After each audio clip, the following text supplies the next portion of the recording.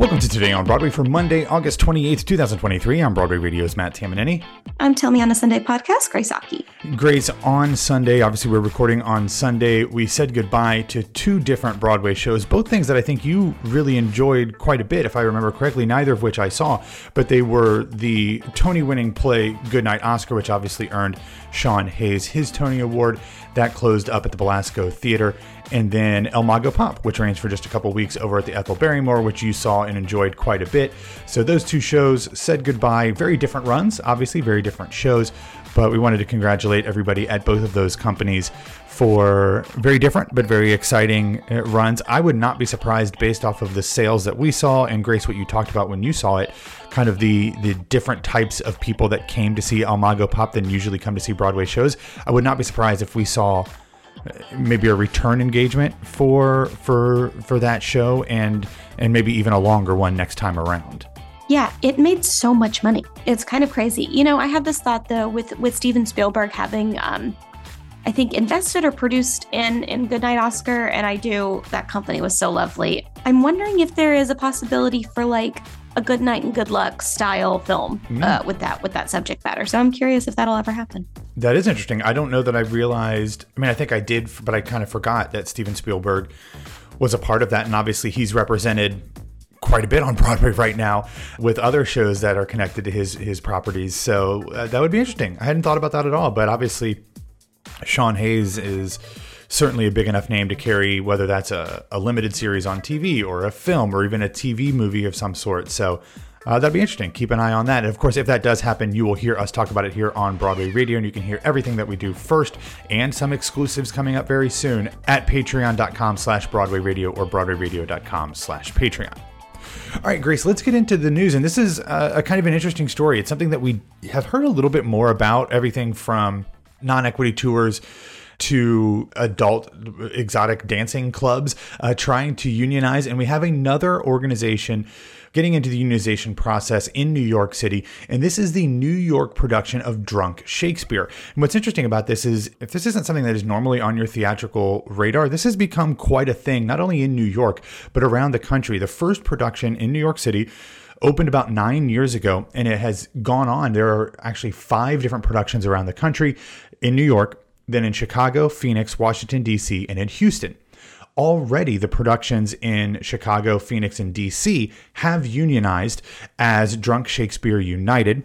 That includes all of the actors, the stage managers, the bartenders, and the servers that are involved in this production. And the New York production has now just voted to unionize as well. And of course, they have designated Actors Equity Association as their bargaining representative. They are awaiting certification from the National Labor Relations Board, but the company who runs Drunk Shakespeare, Meme Juice Productions, they have already voluntarily recognized Chicago, Phoenix, and Washington, D.C., and the assumption is that they will recognize New York's production as well. The final production in that group in Houston just recently opened, so that is, this takes a little bit of time for them to work up to some sort of unionization decision.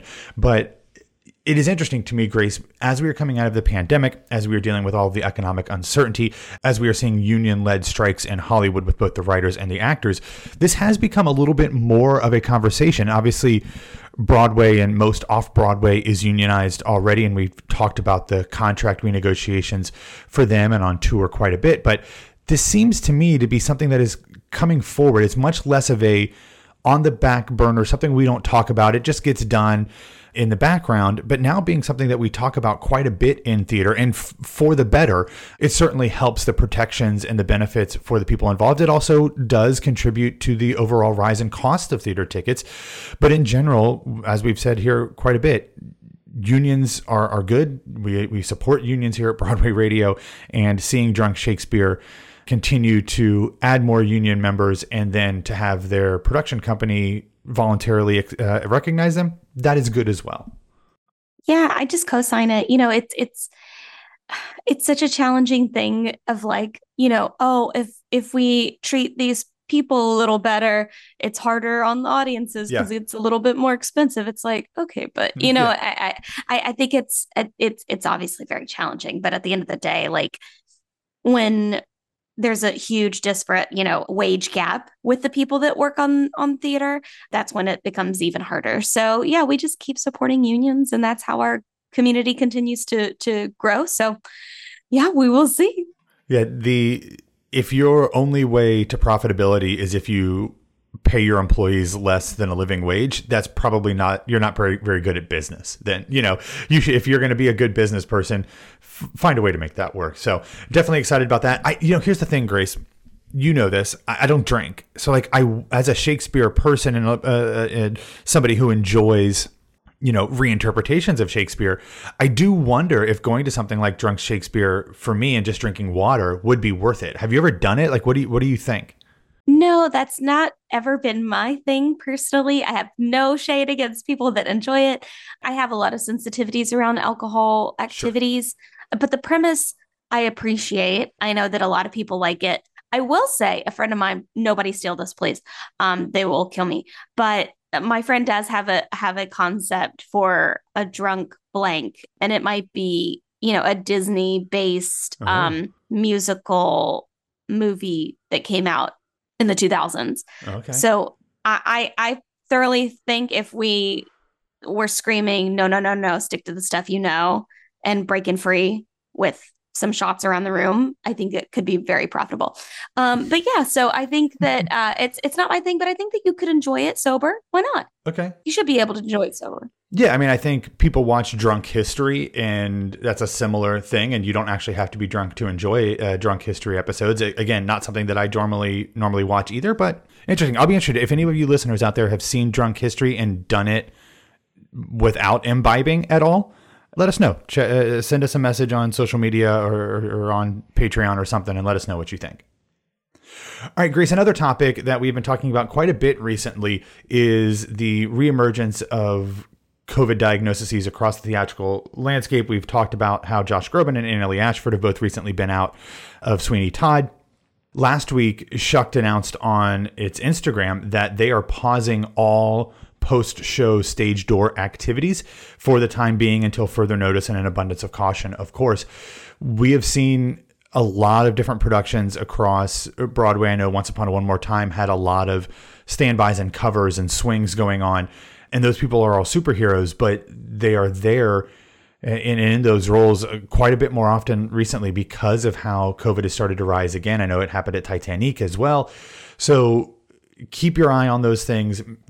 At this point, if you're not going to mask, you're not going to mask, and nothing I tell you is going to convince you, but it's probably worth doing, especially in the theater, especially if you're going to be around performers, because it's happening again, and we haven't seen any shows be canceled here recently, at least none that I'm aware of. But as we get into the fall, when more shows open up, we want to see them running. We want to see them going on according to plan. We don't want to have to see opening nights pushed back and all of that stuff. So hoping the best. And I think this is a good move by Shucked to limit the interaction with people who may or may not be masked, who may or may not be testing, who may or may not be sick. We want to keep these shows up and going. And we've seen in the past, Grace, how having a week of shows that are really hurt by stars being out can literally close a show on Broadway. So we don't want that to happen. I don't think that would happen with Shucked necessarily, but there's a lot of shows on Broadway, especially coming in the next few months, that have stars. And if those stars are out, it can really, really hurt the longevity of a show. Yeah, I know people aren't testing regularly the way that we were back in 2021. However, to your point, though, I mean, when it can be a massive profit margin difference, if people are out, even if it's not, getting the whole company sick, like if just try to think of it on a money perspective, then, because people have to keep going. So I agree with you. I think it's challenging because right now we are in a dire month, August, which has always been a challenging month for Broadway. So they're not leaving anything to chance. It's very good on them. Yeah, that's a good point. This time of year, especially coming out around Labor Day next week, where things, more shows will close, which we're going to talk about next, and the tourists really don't start picking up until later in the fall with the holidays. It is something we want to keep an eye on. All right, let's talk a little bit about this week's theatrical schedule. We already talked about the fact that on Sunday, Goodnight Oscar and El Mago Pop are closing, but over at the Delacorte Theater is the next performance from Shakespeare in the Park this summer. This is a more traditional short 1-week run This is the public works production of The Tempest, directed by Laurie Woolery and choreography by Tiffany Ray Fisher. This is going to run from yesterday, August 27th, just through Sunday, September 3rd. And the equity members of the company include Renee Elise Goldsberry, Joe Lampert, Joel Perez, Theo Stockman, Tristan Andre, Sabrina Sadeno, Patrick O'Hara, and Edwin Rivera. And how they work these things, if you forget, is they have that equity core of performers, and then the rest of the company is filled in with arts organizations from each of the 5 boroughs around New York City. So very excited about this. If you haven't seen a production of Tempest, I don't know this musical version, but The Tempest is really, I think, it's in my top 3 or 4 Shakespeare shows, and it's one that everyone loves, obviously, and recognizes it's a masterpiece. But like when you put it up there with Macbeth and Hamlet and Romeo and Juliet and Midsummer, like I don't think it gets recognized as much as those. So if you have an opportunity to see a very cool production of The Tempest, and again, I don't know this musical, but this would be one to see, especially because it's free and in the park, and you get to see Renee Elise Goldsberry in a musical again. So how could you not love that, Grace? I mean, we're big fans, so yeah. I think any opportunity Famously. to see her might as well. Famously, very big fans. Yeah. All right. Also happening this week. The next thing doesn't actually happen until Saturday because, as we said, it's kind of dead out there right now. But over at Primary Stages, the new play written and directed by Teresa Rebeck called Dig begins performances at 59 East 59th. It is currently scheduled to run through October 22nd. The show is described thusly. In a dying plant shop in a dying neighborhood, Roger receives a visitor from the past. Megan, the neighborhood screw-up just out of rehab. He wants nothing to do with this disaster. But with Rebeck's signature wit, intelligence, and depth, it brings us a riveting play that asks, can a soul beyond saving be saved? I love Teresa Rebeck as a playwright and as a screenwriter. I know she's become a little bit memified following Smash, especially with all of the scarves that Deborah Messing wore. But I love Teresa Rebeck. I think she's brilliant. I love all of her plays. So very much looking forward to hearing all about this one. And then this weekend on Broadway, with the Labor Day weekend, we always have shows closing on Broadway. There's only actually 2 this year, which has, I think, been fairly consistent since COVID, but normally we have a few more than that. The first one has been long announced is Funny Girl, which will close on Broadway. They have just, I know, released some extra final tickets for the final performance. Leah Michelle, Ramin Karimloo, Jared Grimes, Tova Feldshuh still in the production. So if you haven't got a chance to see this, or you really just loved it, this is your last opportunity to check it out before it heads out on a national tour. So you can head over to the August Wilson Theater this week. And then the one, of course, that all breaks my heart is Once Upon a One More Time will play its final performance at the Marriott Marquis Theater on Sunday. They are still offering the Oops 75 discount for $75 orchestra and floor seats. I would take advantage of that. When I went and saw it for my 3rd time when I was in town a couple weeks ago, I actually went up to the box office and said, hey, I've got the Oops 75. What are the best seats? They said, well, for that, I can get you in row M, or for $4 more, I can get you in row D. So I paid the extra $4 to be a few rows up, or quite a few rows up.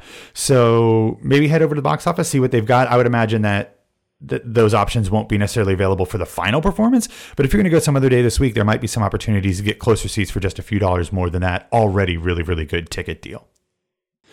All right, Grace, we're going to wrap up. I don't necessarily have like a feel-good recommendation, so maybe you do, but there's a really good article from the Broadway Journal and Philip Boroff talking about how solo shows are doing really, really well right now, despite the fact that like the bigger, glitzier, traditional blockbusters, musical theaters, all of those things are struggling a little bit. Things like Alex Edelman's Just for Us or Prima Facie, which closed on Broadway over the summer. Those did really, really well. But things like Sweeney Todd, while still doing very, very well, are taking a lot longer to recoup. Here Lies Love, which just opened on Broadway, still, doing fairly well, but not nearly as well as you would hope for a big show like that. And with the rise of, like the Mike Birbiglia shows that we've had in the past couple of years, it's looking like those things, if you can get a compelling story with an interesting storyteller, whether that is a traditional stand-up type storytelling thing, which we know you love so much, or a one-person show like with Prima Facie, they're doing pretty well. So I wouldn't be surprised if we see even more of this. This is something we've talked about quite a bit. I think it's all subjective too. Like, I think that you have two really great examples of things that worked, but like, if you look back at Walking with Ghosts, or was that what it was called? Walking with Ghosts with Gabriel Byrne. Gabriel Byrne, that did not, and he's a megastar. And so I think that, and that was this season, that was this past year. Yeah. So I think that it just really vacillates. And I think that people are in a place that want to be incredibly moved. I think they're in a place that they want to be surrounded by laughter, and they want those things guaranteed. And with that one in particular, we weren't sure which it was, or if it was just an autobiographical. We weren't sure what we were going to learn. With Prima, we knew that it was going to be a very, life-changing, like feminist forward story by, an A-list actor. With Alex, you knew that also we were in an incredibly challenging time with the Jewish community. And so like seeing someone who is just so charismatic and funny, and then telling the story from his perspective of meeting with neo-Nazi group as a bit, it was fascinating. Right. So I think that they're all case by case, even though I do love the idea of success within solo shows. I will say, I mean, the costs are dramatically lower, especially for people that, I mean, Prima had a gorgeous set, but like Alex did not have an incredibly elaborate set. He moved some chairs around is what he did. He really did.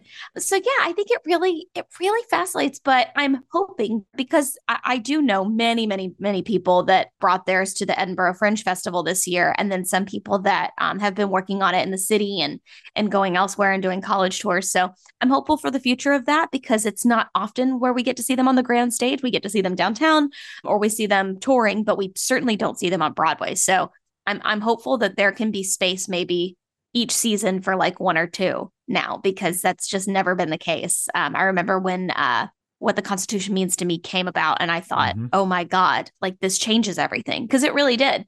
So shout out to Oliver Butler and that team for creating that space for everyone else. Yeah, and I think that kind of goes to show how different these shows can be. And I know technically there were other people in What the Constitution Means to Me, but that was a one-person show, more or less.